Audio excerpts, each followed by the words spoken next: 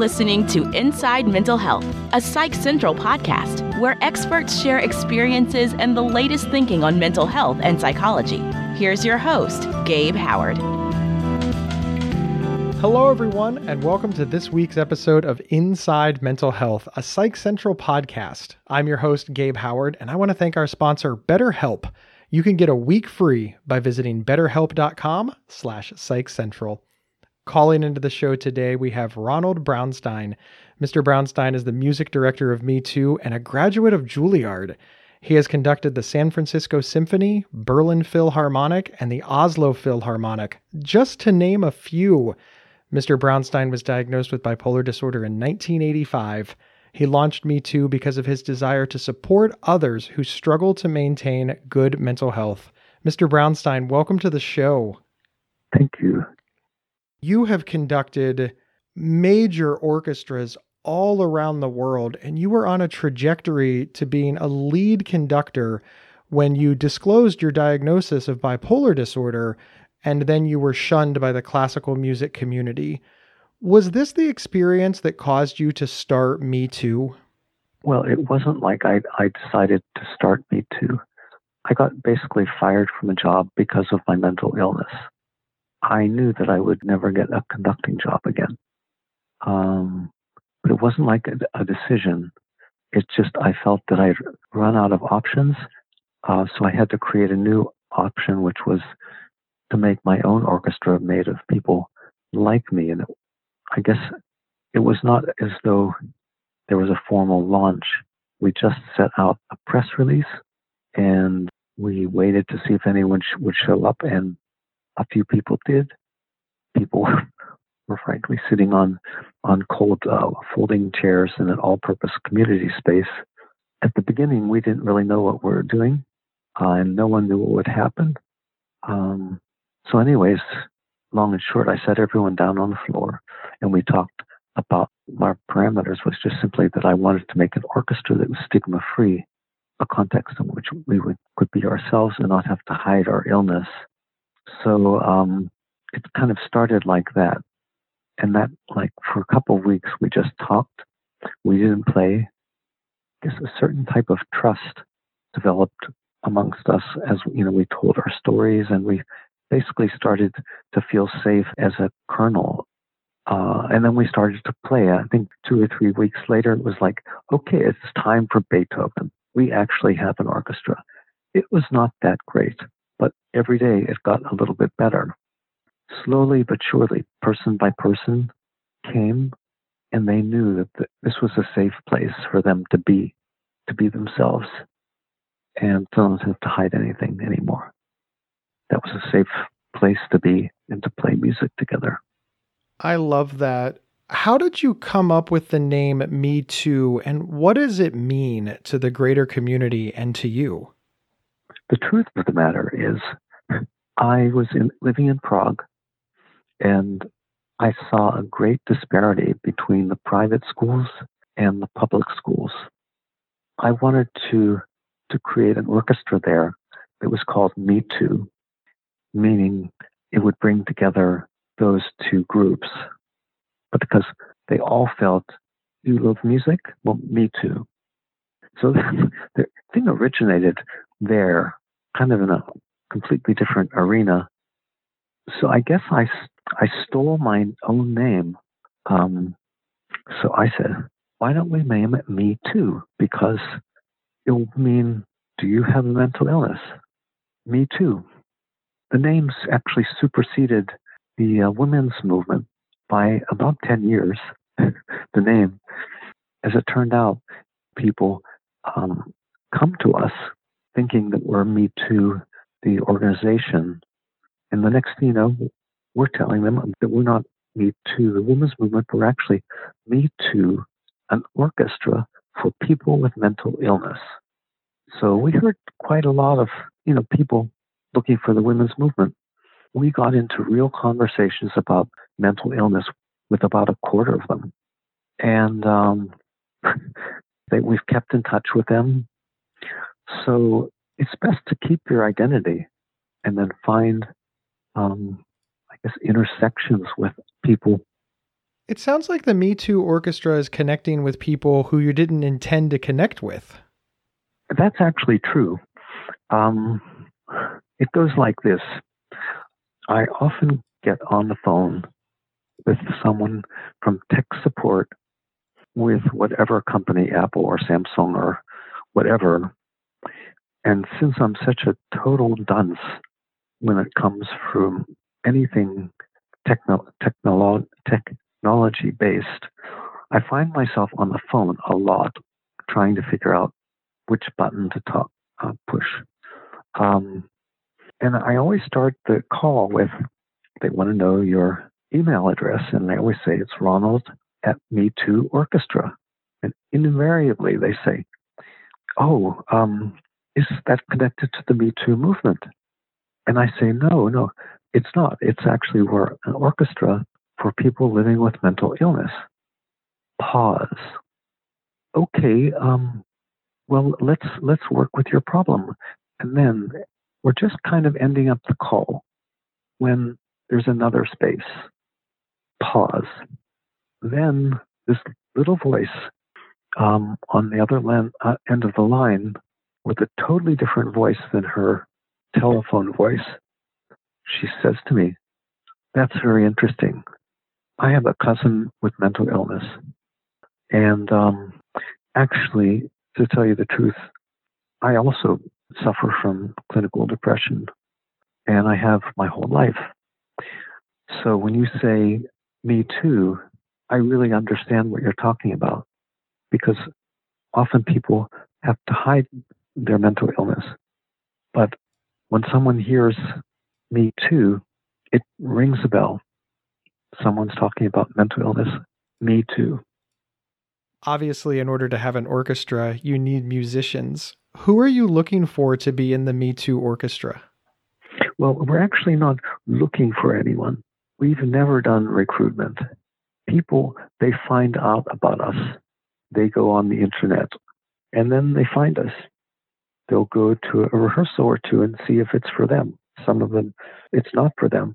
But most of them, it rings a bell, and they stay with us. But as far as what kinds of people, I'd say that it's composed of people from all walks of life, people with all levels of playing and ages, and there's a lot of mentorship between the players and the less experienced ones.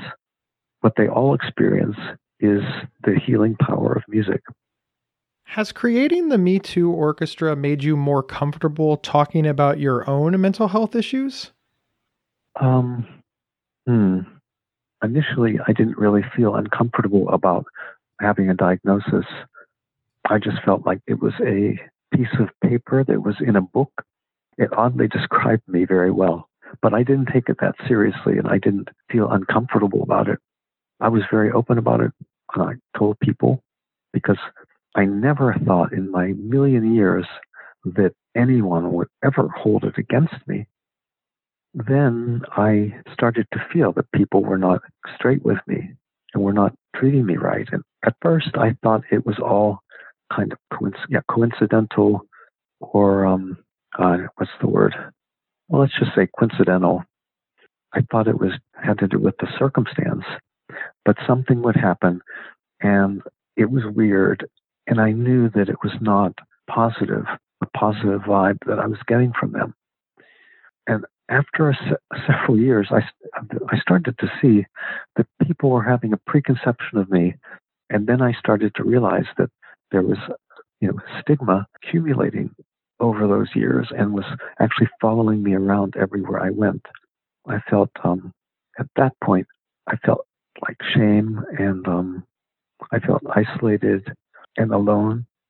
So by creating the orchestra, I really created a stigma-free zone where I could be myself, and all of the members in the orchestra could be themselves. They don't have to play like the Berlin Philharmonic, because we're not trying to become the greatest orchestra. We're just trying to be a community. This is all leading up to the fact that last year, for the first time in 10 years, I had a horrible depression. I got up in the morning, couldn't get to the shower, and all of those things, couldn't drag myself out of bed.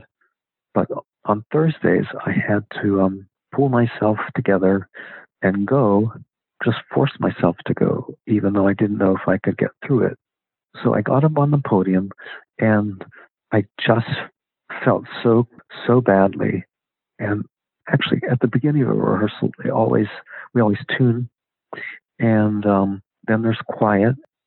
Instead of telling them what movement we were going to start, I stepped off to the podium and I went to the middle of the room, and I said to them, "I'm in a serious depression. Can you help me get through this?" And they were completely there for me. I felt such love and support. Not only did it get me through the rehearsal, but it was actually a pretty darn good one. It was just wonderful to know that I had many dear friends who were there, supporting me too. We'll be right back after we hear from our sponsors. Is there something interfering with your happiness or preventing you from achieving your goals? I know managing my mental health and a busy recording schedule seemed impossible until I found BetterHelp Online Therapy. They can match you with your own licensed professional therapist in under 48 hours. Just visit betterhelp.com/psychcentral to save 10% and get a week free. That's betterhelp.com/psychcentral. Join the over 1 million people who have taken charge of their mental health. Hey everyone, my name is Rachel Starr Withers, and I live with schizophrenia. I'm also the host of Inside Schizophrenia, a podcast that dives deep into all things schizophrenia, featuring personal experiences and experts to help you better understand and navigate schizophrenia.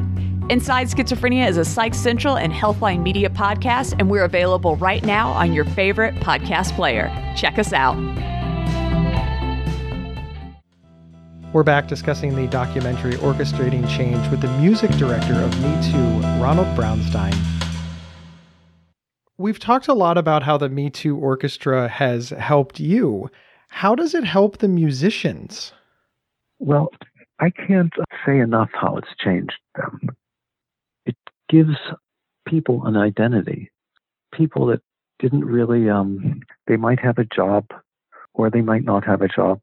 They might be on disability, or they might be a drug addict, or whatever. They don't have something that they feel was identity that they were proud of.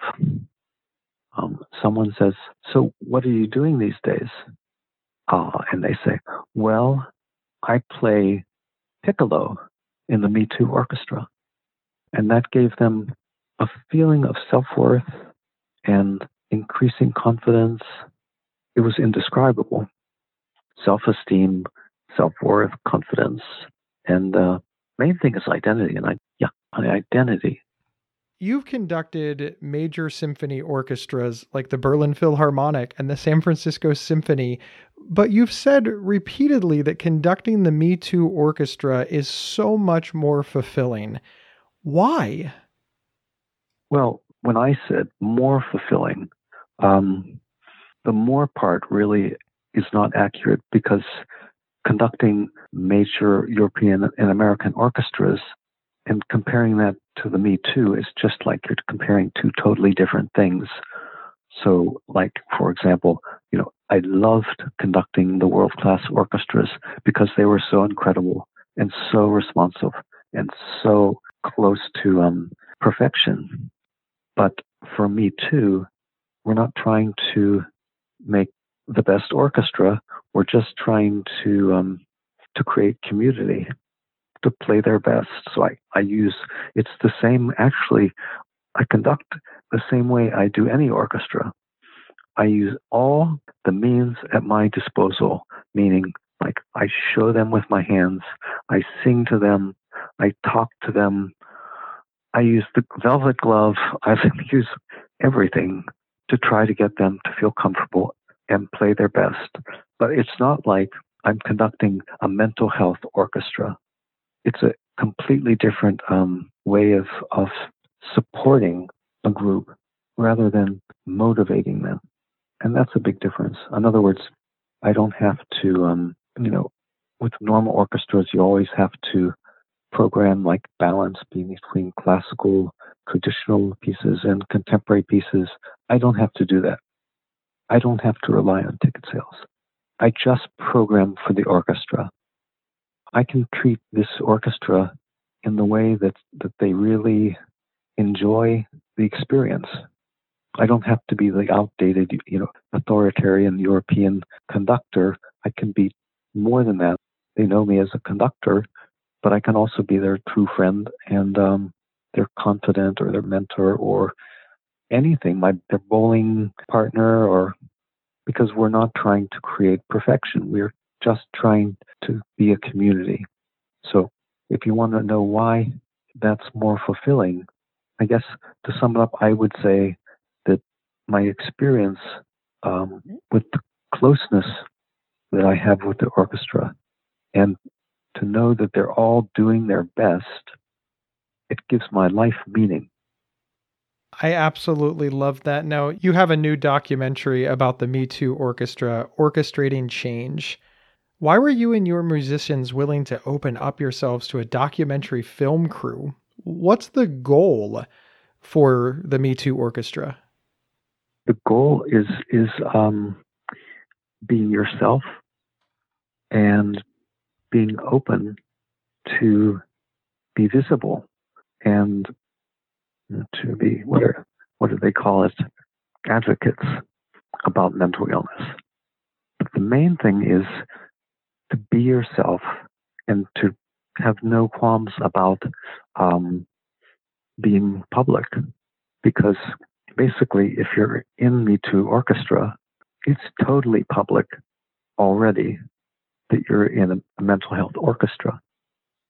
I mean, to give you an example, there was one woman, actually she was one of the original women that were at the first meeting, but she was job hunting.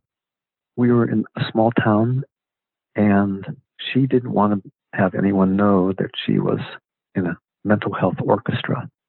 We respected that.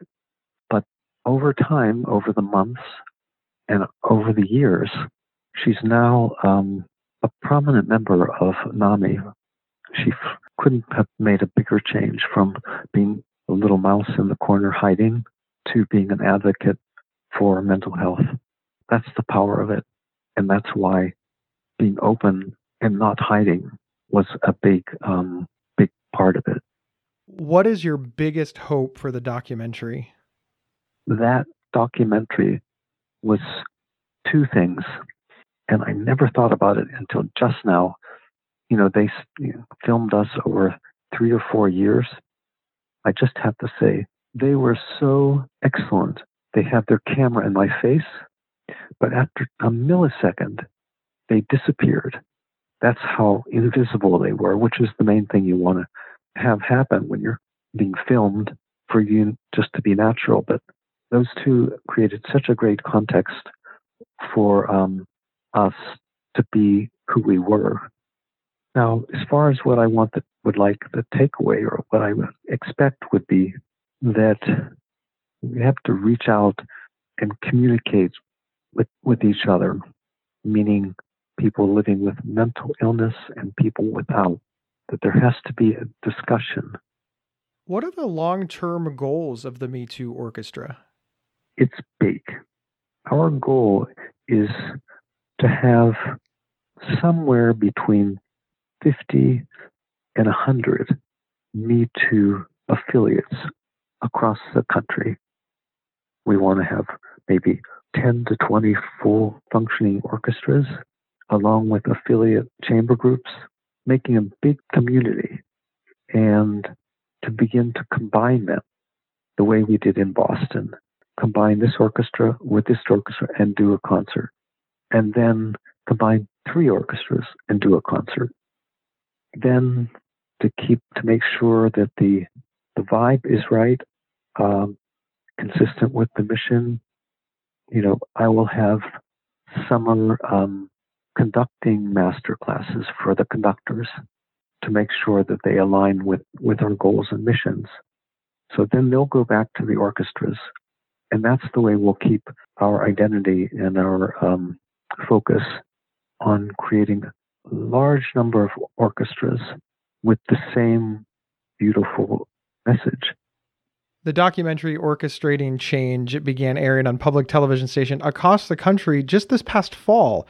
Now, virtual screenings and DVDs are available at bullfrogfilms.com. And of course, you can learn more from the film's website, orchestratingchangethefilm.com. As the conductor, do you have any last words that you'd like our listeners to know?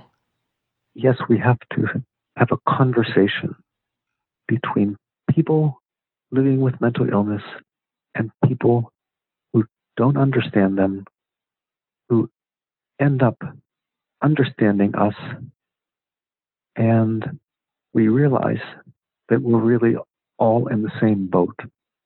And it could be seen as a model for our whole society to try for.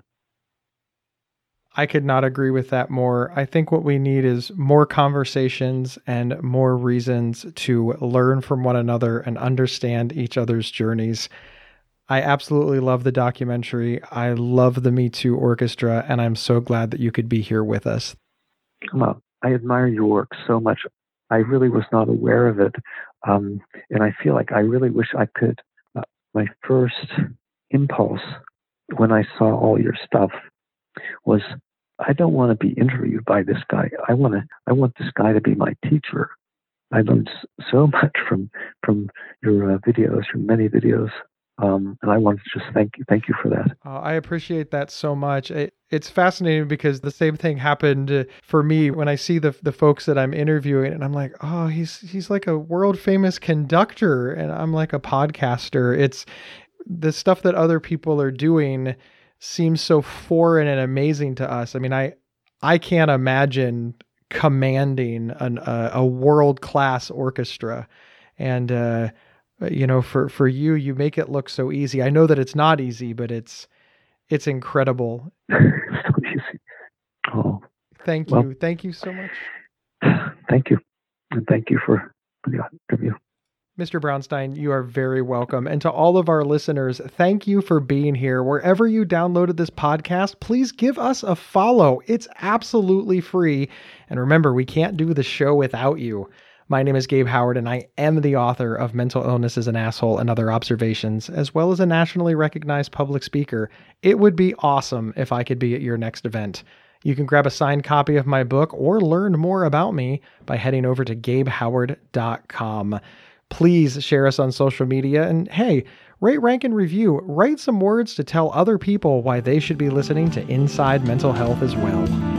I'll see everybody next Thursday. You've been listening to Inside Mental Health, a Psych Central podcast from Healthline Media. Have a topic or guest suggestion? Email us at show@psychcentral.com. Previous episodes can be found at psychcentral.com/show or on your favorite podcast player. Thank you for listening.